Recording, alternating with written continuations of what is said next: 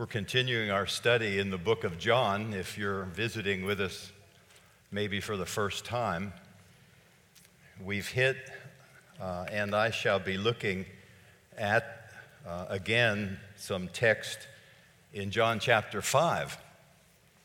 And if you see in your outline there, what I'll be sharing is really about Jesus defining himself for those around him.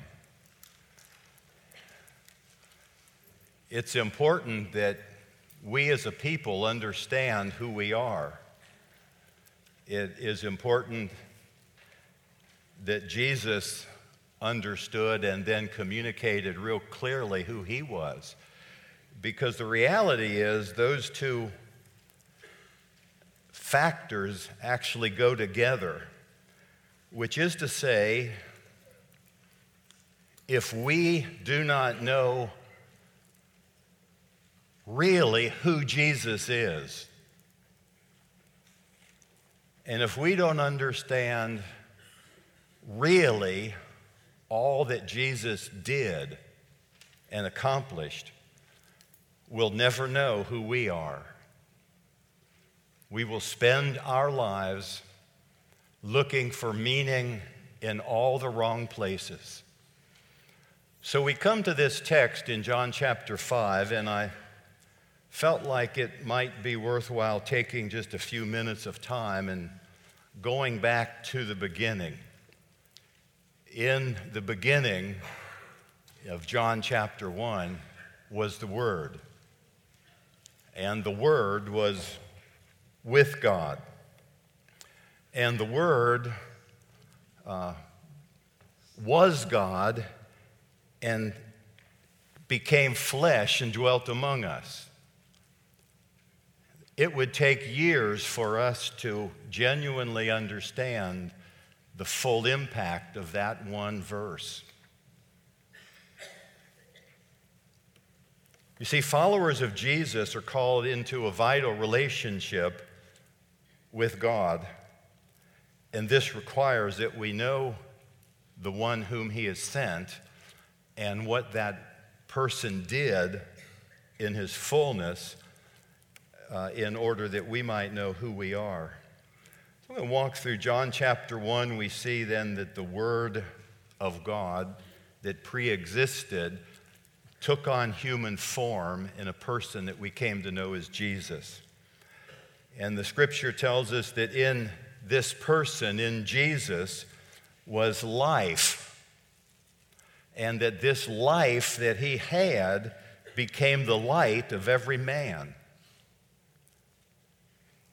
who received him. In John chapter 2, we see that Jesus miraculously turned water into wine. Again, an indication of who this Jesus was. Rarely have men upon the earth changed anything into something else. Certainly not water into wine.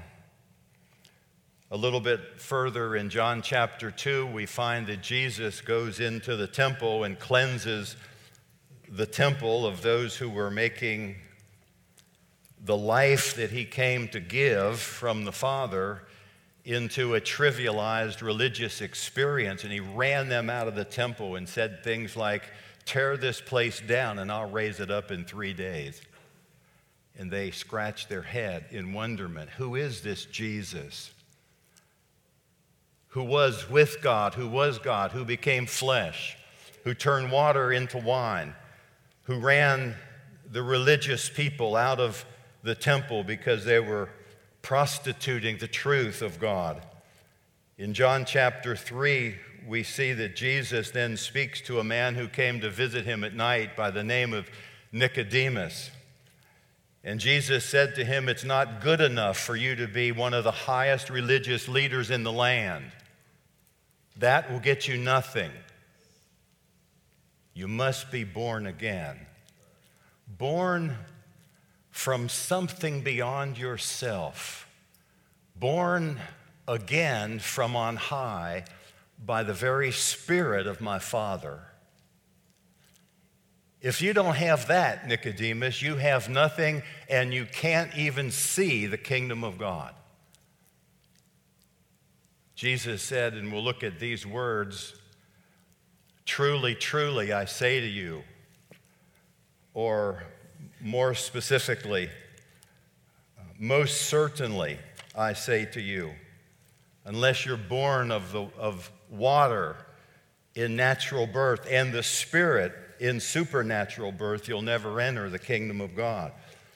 John chapter 4, Jesus is leaving Galilee, and he's traveling through Samaria, or leaving Judea, traveling through Samaria, going back to Galilee, and he interacts with a woman. And in interacting with this woman, he said to her, if you knew the gift of God and who it was sitting on this well asking from you a drink, you would have asked him and he would have given you living water.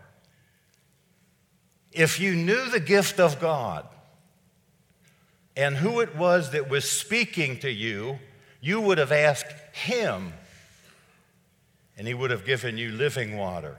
You see, what I'm showing you is the context that this Jesus was very different than us. This Jesus was very unique. This Jesus was actually God himself. In John chapter 4, we didn't look at the text where a nobleman came to Jesus and begged Jesus to heal his son. We didn't skip it on purpose. We just can't hit everything or we'd be here till Jesus comes, looking at John. You see, the nobleman begged Jesus to heal his son, and Jesus said to him, go your way, your son lives. By simply speaking that word to the nobleman, we're told a little later in that text of John chapter 4 that at that same hour, his son was healed. Born of the Spirit from on high, changing water into wine, healing the people around him.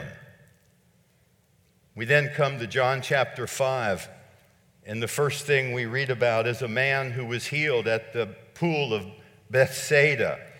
And Jesus simply said to him, get up and take your bed and walk. And lo and behold, he got up and took his bed and started walking with it.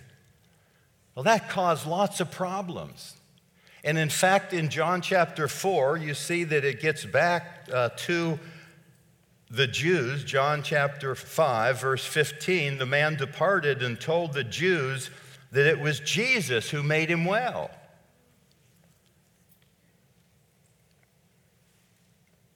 And then I believe we come to what is the interpretive key that unlocks all of the statements in John chapter 5. It's found in verse 18 of John chapter 5. It says, therefore the Jews sought all the more to kill him, Jesus, for two reasons. Number one, he broke the Sabbath. He healed the guy by the pool on the Sabbath day. Get up and walk, carry your mat. Well, that's not allowed on the Sabbath. So the Jews, when they heard that Jesus had done this, then began to, they wanted to kill him because he broke the Sabbath, but also that he was making himself equal to God, saying that God was his father. They tried to kill him for two reasons. Jesus did these miraculous things on the Sabbath day, and secondly, he was making himself equal with God. That's the interpretive key to all that we've read in John chapter 5 and all that we'll look at this morning. Jesus was defining himself for them. Who is this man who opens blind eyes? Who is this man that turns water into wine? Who is this man who takes the cripple and tells him to get up and walk and take his mat? Who is this man that cleared the temple? It's the same question that you and I have today. Who is this man? And I believe the church, probably in every age, but certainly in the age in which we live, has a significant amount of confusion about who this man is, who this man Jesus really is. And beloved, what I said earlier is if we do not understand who Jesus is, if we do not understand what Jesus accomplished, we'll never understand our relationship with him. We'll never understand our identity. And some of us, statistically speaking, are still floundering because we're trying to figure out who we are. Until we come to rest fully in that person, who he is and what he did, we'll never understand who we are. Well, verse 18 then is the key to understand who this Jesus is. He was making himself out to be equal with God. That's the key. So Jesus then, in John chapter 5, looking at verse 19, Jesus said things like, "The Son does nothing except what he sees the Father doing," making himself equal to God. You see, what Jesus was saying there is when the Father works, that's when I work. If you see me working, you're seeing the Father working. You see how verse 18 explains what Jesus was saying about himself? Verse 20, the Father shows the Son all things. You see, Jesus beheld the Father unlike anyone at that point in time. Jesus was experiencing open revelation from the Father, and when he heard the Father say something, when he saw the Father do something, that's when Jesus spoke and that's when Jesus acted. Jesus was making himself out to be God. Verse 21 says this, "For as the Father raises the dead and gives life to them, even so the Son gives life to whom he will." You see, what Jesus was saying there is simply that the Father raises the dead and gives them life, so does Jesus. Both raise the dead and give them life. Who is this Jesus that can raise men from the dead? If you wind forward to John chapter 11, you see Jesus standing at the tomb of Lazarus and saying, "Come forth." And echoing throughout the chambers of eternity, that man Lazarus, who had been dead for 4 days, came out bound in grave clothes. That's a tough one to do, unless you're God.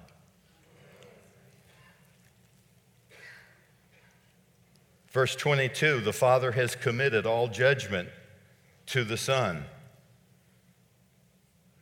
For the Father judges no one, but has committed all judgment to the Son. You see, there's equal judgment. There's equal life. There's open revelation. And then finally, we get to verse 23.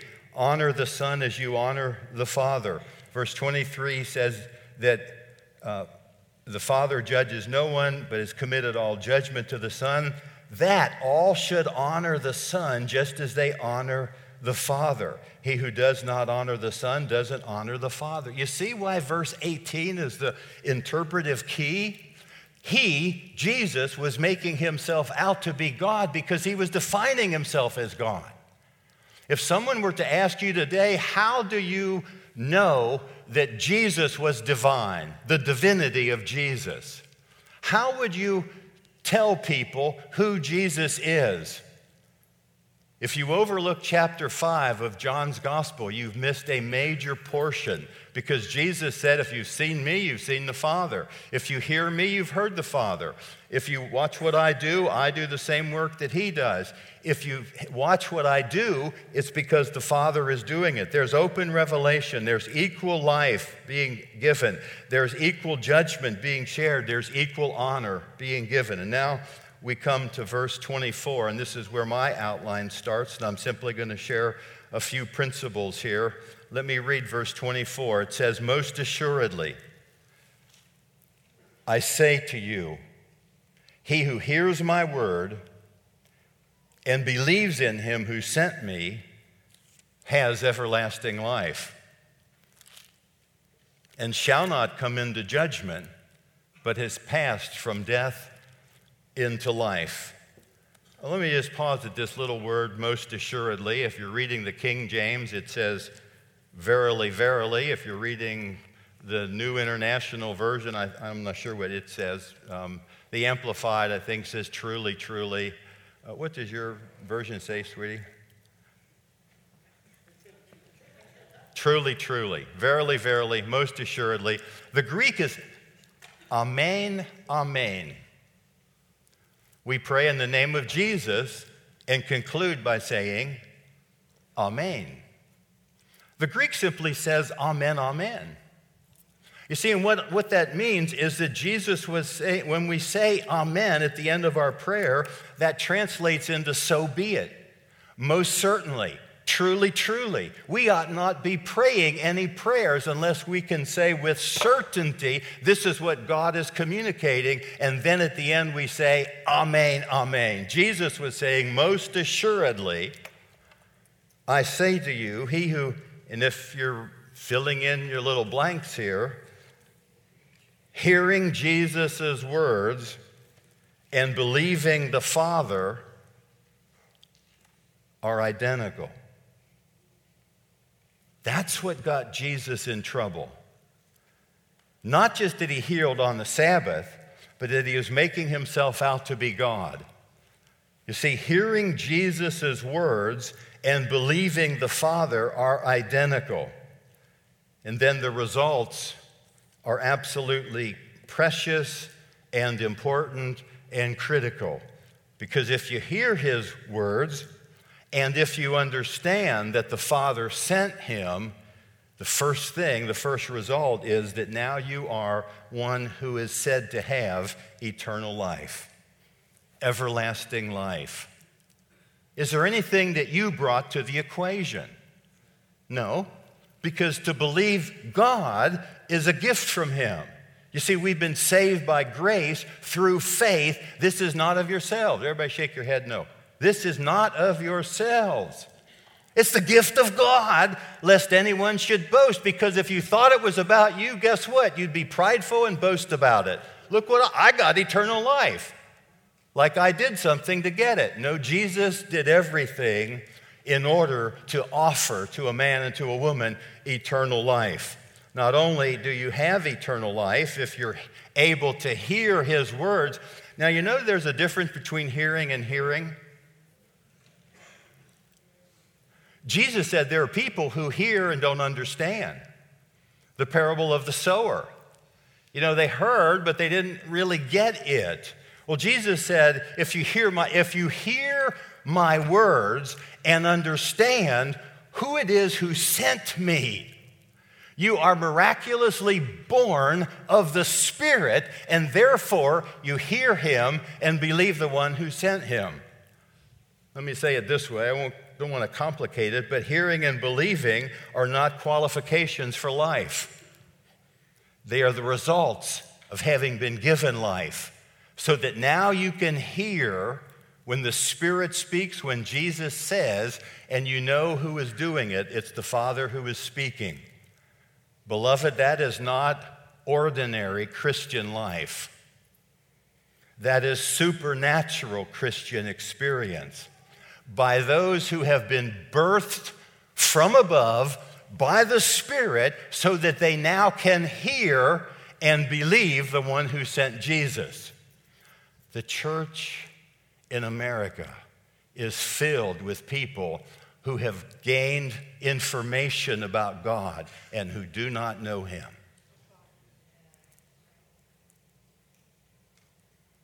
You go, oh, am I one of those? That is the question we should be asking ourselves. Am I simply religious? Am I going through the motions? Why do I bicker about this and about that in the church? Maybe it's because either we haven't known who is speaking and who sent him, or we have forgotten who we are as people who have been brought into the kingdom by the gracious working of the Father, based solely upon the finished work of what Jesus did on a cross. It has zero to do with me or to you. It has everything to do with who speaks and who sent. We have everlasting life. He who hears Jesus' words and believes the Father not only has everlasting life. Notice the verbiage, the verb. You have it. It's not something you're hoping for. When you come to Jesus, to be more accurate, when you respond to the drawing of the Spirit of God and therefore throw your heart open before Him, at that point in time, you now possess eternal life. That's why Jesus in John chapter 11 said, he who dies will still live. That's the hope that we have, by the way, when we lose a loved one. That's the hope that we have as Christians who are born of the Spirit at the end of this life. All of us are dying. To live is to be moving toward a necessary conclusion. But for those who have heard the word of Jesus and believed in the one who sent him, there's something else working in the background, if you will, in the heart or in the spirit. And that is when this old life, physically speaking, comes to an end, out from that grave comes a whole new life. You see, that's already in us. The seeds are in us. We have everlasting life, and we shall not come into judgment. This is hard for a whole lot of Christians, by the way, because they think that God should spank us because we're not 100%. Guess what? Jesus understood that we're not 100%, and that's why he came. You say, I'm just limping toward the goal. That's what I'm doing. In my flesh, I'm just limping toward the goal. But guess what? Jesus is in you if you've been born of the Spirit. Chuck Colson wrote a book back in the 80s, I think it was. It was by the name Born Again. And the word, that phrase, became popular. And people would say to me, oh, you're one of those born-again Christians. Well, guess what? If you read what Jesus said, there is no other kind. If you're not born again, you don't have life. That's how John chapter 3 ends. He who has the Son has life. And he who does not have the Son has not even seen life. That's what Jesus told Nicodemus. Unless you're born again, you can't see the kingdom of God. You see, it's about time that God is awakening his church. Those who claim to know Jesus, God is beginning to pour out his Spirit and shake the carnality out of us, to sift us, to understand what we really know and what we don't know. Thirdly, we've passed out of life into death. Out of death into life. We have everlasting life. We will not come into judgment. Jesus already judged us. I've been judged at the cross and found wanting. It's not about works of righteousness which you and I have done, but it's according to his mercy he saved us by the washing of regeneration and renewing of the Holy Spirit. You see, when the people of God come to the place of understanding, it's not about us. It's not about how good I am. Jesus doesn't save me and then say, get after it now. You do it in your own strength. And that's what most Christians are doing. They're trying to live the Christian life in their own strength, and Jesus couldn't do it. Why would he ask us to do it? Jesus could do nothing except what he saw the Father doing and what he heard the Father saying. That's the same way it is for you and for me.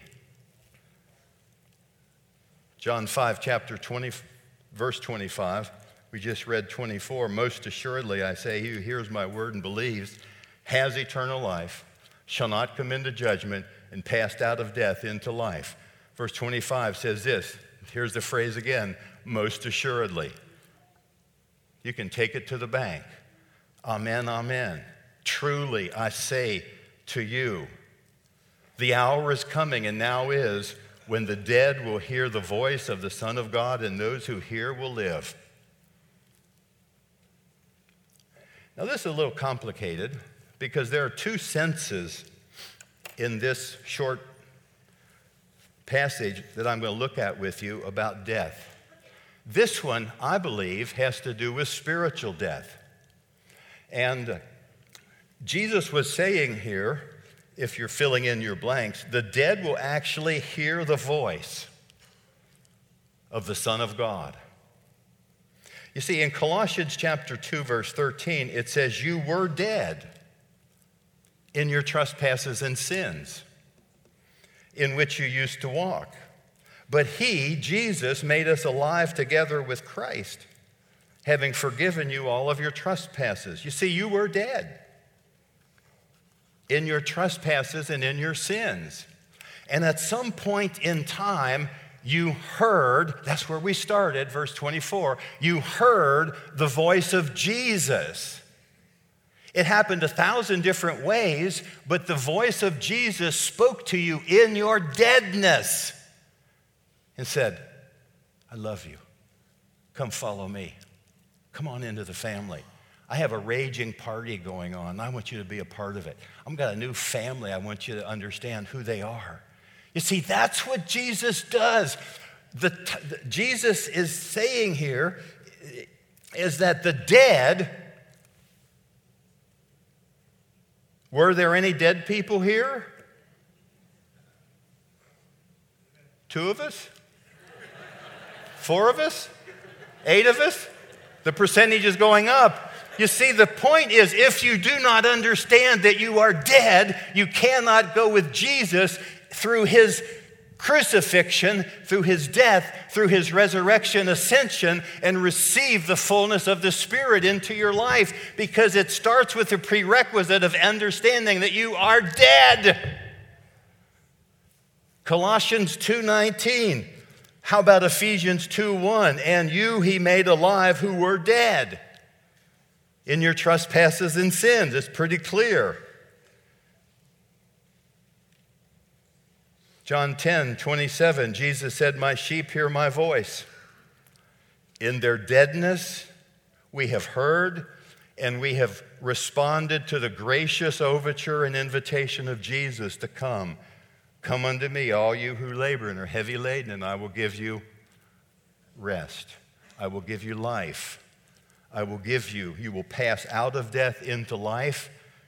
I will judge you at the cross so that never again will you be judged related to eternity.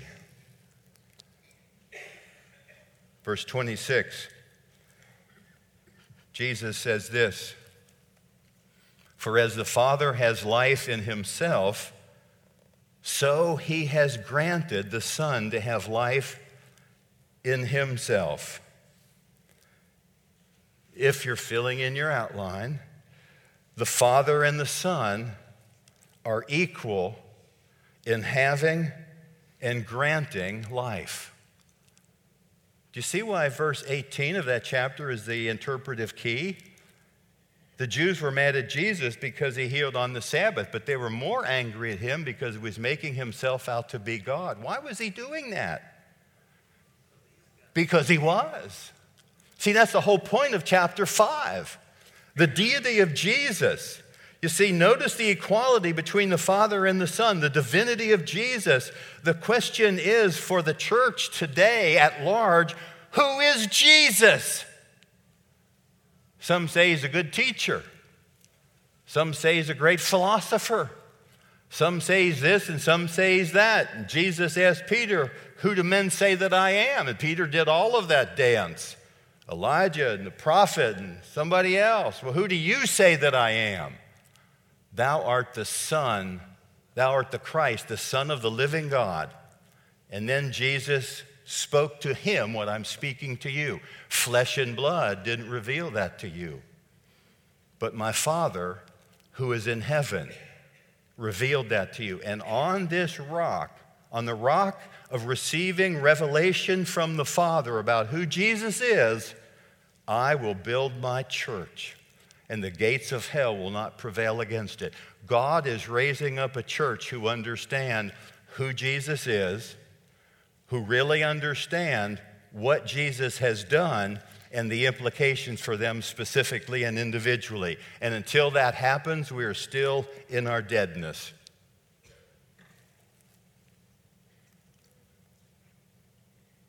Father and the Son are equal in having and granting life. John 14:6, Jesus said, I am the way, the truth, and the life. See verse 26 here. It says that as the Father has life in him, so the Son, he is granted that the Son have life in him. Now that's interesting because back in chapter 1 of John, it says, in him was life, and this life was the light of men. And we beheld the glory of his life and his light because that was full of grace and truth. You see, coming to see Jesus for who he is changes lives. Because as the Father has granted the Son to have life, Zoe, supernatural, this substance that we don't understand because we're dead. But the Father has given life to Jesus so that Jesus can grant it to whoever he pleases. Have you received supernatural life? It's a rhetorical question. Some chose to answer it. I would say amen. See, that's what makes us Christian. Christ in you is the hope of glory. It's the life of Jesus. John 14:9 says, he who has seen me has seen the Father. John 1:4, in him was life, and this life was the light of men. How about John 3:36? I've already quoted that. He who has the Son has life. It's the supernatural life of God that makes certain, most assuredly, I say to you, he who hears my voice and believes him who sent me has eternal life and will not come into judgment. He's passed out of death into life already. You see, this life that only Jesus can impart is what is essential to become part of the church. On this rock I will build my church, and the gates of hell will not prevail against it. Let's look at John 5:27. And he has given him authority. He, the Father, has given him, Jesus, authority to execute judgment also because he is the Son of Man. I told you there were two senses in which this thing of judgment is taking place. The first one is, for the Christian, we're already judged at the cross. You've been weighed in the balance and found wanting. Except the blood of Jesus has forgiven you your weight. Now the scene changes just a little bit, and Jesus is talking about having authority to judge. You see, there's co-laboring, there's co-identity between the Father and the Son. There is co-authority, equal authority, and there is a time quickly approaching when the Son will judge every human being. So you see, the question is, have you already been judged on the cross and received the life of Jesus into you? Your sin goes to Jesus. And God then credits to your account the righteousness of Jesus. He gets your sin, you get his righteousness. That's what makes you part of the church. That's why Paul can call a weak congregation like the Corinthians saints. Were they saintly in their flesh? No. But they were saints because Jesus had taken their sin upon himself and placed his righteousness into crediting their account. And now they are saints of God, though in their flesh they still limp and fall and fail. The Son has the Father's authority to judge. That's number 4. The time is approaching when the Son will judge all human beings. Let's finish with these 28 and 29 of chapter 5. Do not marvel at this, for the hour is coming in which all who are in the graves, everybody say all. All. Does that exclude anybody? No. You see, the time will come when all who are in the graves will hear his voice and come forth. Those who have done good, now let me unpack this a little bit, will come forth to the resurrection of life. And those who have done evil to the resurrection of condemnation. Now, number 5 on your outline, the one day all who are in the graves will hear the voice, will hear his voice and be raised. Now, remember where we started in verse 24? Hearing Jesus' word and believing the Father sent him, because they are identical. Now, the time will come when those who are in the grave, Christians who have departed this life, their bodies will be in the grave. Their spirit is in the presence of Jesus. Now, there have been men and women who have worked out all of these end things meticulously. And it's simply, in my opinion, the ideas of men. Doesn't mean they aren't right. Doesn't mean they are right. But what I do know is what the Word says is that all who are in the graves will hear his voice and come forth. Those who have done good to the resurrection of life. Now, who are those who have done good? Go back to verse 24. The interpretive key, Jesus was making himself equal to God. And Jesus was saying, if you hear my voice and believe in the one who has sent me, you have everlasting life. Now, here's what's happening in verse 29. The people who have done good, that sounds like a bunch of do-gooders, don't it? Doesn't that sound like works righteousness? No, it isn't. Because those who have heard his voice and have believed the one who have sent him, the Father, they are the ones who then in turn, out of their new life and new birth, give themselves to doing and obeying the voice of Jesus. They do good. Doesn't mean they never blow it, by the way, parenthetically. But it means they have heard, they understand who Jesus is, they understand who sent him, the Father, they understand where Jesus is now living by his Spirit, and that then motivates them to do certain things. You see, created from the foundation of the earth to do what Jesus has called us to do. Ephesians 2, 8 and 9. It's by grace that you've been saved through faith. This is not of yourselves. It's the gift of God, lest anyone should boast. How's the next verse go? Does anybody remember? Say it again. Created in Jesus to do good works. The people that are doing good here in John 5:29 are those people who have heard, those people who have believed, and consequently they're walking in what the Father has destined them to walk in from the foundation of the earth. You see, these are people who know Jesus, and because of that, they're following Jesus and obeying his voice. Consequently, and contrasted to that, those who have not heard or just heard about him, have information about Jesus, but they don't understand who Jesus is. Those who have not heard and or who have resisted the Spirit and not believed, those are the ones that do evil. You see, Jesus did say something like, by their fruits you shall know them. What are their fruits? It's what you do.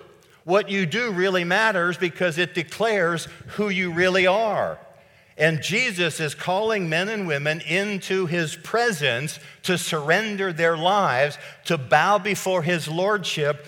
You see, what does all of this mean in John chapter 5? It means that God from all eternity has come in the person of Jesus and is calling men and women right now to himself. And you have then the unique responsibility and privilege of simply surrendering to his call upon your life. Or you can simply put the skids on and refuse to hear him and refuse to believe him, and on that day you will still hear him anyway. The time is coming, we just read, when all who are in the graves will hear his voice and come forth, those who have heard and believed and did good to the resurrection of life, and those who have not heard, not believed, will also come forth to the resurrection of condemnation. Beloved, I don't want to stand in the shoes of someone who hasn't heard with their heart and believed that the Father sent Jesus on that day, passing into eternity, and all of a sudden hearing the voice of the Son of God. Isn't that what Paul said in Philippians, I think it is chapter 2? Every knee shall bow and every tongue confess that Jesus Christ, the time will come when every person in the grave will hear his voice and will come forth. Those who knew him and did life the way he wants them to will come forth into the resurrection of life, and those who did not, to the resurrection of condemnation. Which then, I got room for one more verse here. 2 Corinthians 5:10 says this: we shall all stand before the judgment seat of Christ, that each one may receive the things done in his or her body, according to what he has done, whether good or whether bad. There's been a lot written on this text saying, the bema seat, this judgment seat, this bema seat is really about a Christian receiving their rewards. And I think it is, but there's another group of people there as well. You say, no, that's saved for the great white throne of Revelation chapter, whatever it is, 20 or 19. If you read Revelation 19, 20, and 21, it's not just the great white throne of the Father. There's also somebody else there. He's called the Lamb. He's called the Word.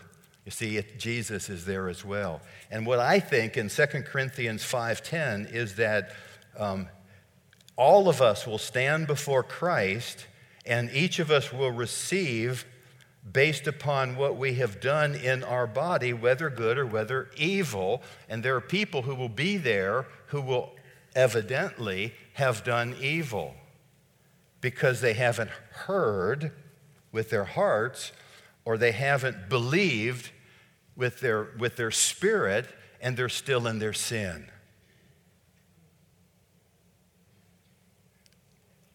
You see that where this ends then in Acts 17:31 says, he has appointed a day on which he, Jesus, will judge the world in righteousness. That is, he, the Father, will judge the world in righteousness by the man, Jesus, whom he has ordained. He has given him assurance of this very thing by raising him from the dead. The death of Jesus, the resurrection of Jesus, the ascension of Jesus, and the pouring out of the Spirit from both the Father and the Son on the church is not a nice thing if you'd like to do it. It's essential to be part of the kingdom. Now, I can't say to you that if you surrender your life, meaning if you come forward and kneel, that you're automatically in. I can't say that if you invite Jesus, behold, I stand at the door and knock. If anyone hears my voice and opens the door. I can't say that if you simply invite Jesus in, then that has happened. What I can say is that the Spirit, the wind moves where it wills, John said. And you can hear the sound of it, Jesus said in John 3. But you cannot tell where it's going or where it's coming from. So it is everyone who's born of the Spirit. Whatever it takes to respond to the voice of Jesus is what you have to do. Jesus did nothing except what he heard the Father saying. If Jesus says, give all your money away to the poor, you probably ought to do that. If Jesus said, don't worry about anybody else, I want you simply to go up front and get on your face. If that's what he wants for you, I would hope all I would hear is, you see, here's the point, and it's singular. He who hears my voice and believes in the one who has sent me has everlasting life. And you will not come into judgment, but you've passed out of death into life. Beloved, I wish I could always say with certainty, most certainly, amen, amen. If you do this, then you will get Jesus. But I can't because I'm not God. But I believe there are people here today who may need to go back and reassess whether you've really heard and whether you've really believed and whether you really have, because the fruit of your life is demonstrating who you really are. Let's pray together. We ask our worship team to come. And Lord, I don't even know how to conclude this time, but I know more than anything else that the kingdom is not about me. It's not about us and what we do. It really is about you. Lord, every knee shall bow and every tongue confess that Jesus Christ is Lord, to the glory of God the Father. Lord, would you grace us today with the ability to hear with the ears of the Spirit, to believe that you, Father, have sent this Jesus and that he is fully God and at the very same time fully man. And yet Jesus surrendered the fullness of his humanity to the Father.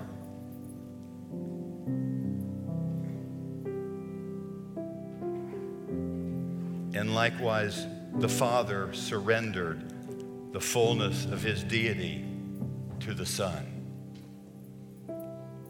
God, I pray today that you would be calling men and women by the working of your Spirit to yourself. Father, forgive us where we've made it, well, just about ourselves. It's really about you.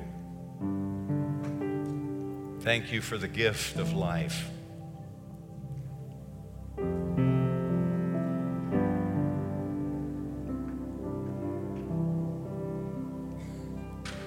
I sense that as we end with this song, that the Lord may just simply want to open this altar. Now, you might be here and you might be totally secure in who you are, and that's fine. Bless Jesus that you are. But if you're not, as we sing this concluding song, and if you want to come and offer something back to Jesus, you decide what that is. No, more importantly, you let him decide what that is. But I'm simply going to invite you to come and offer your life afresh.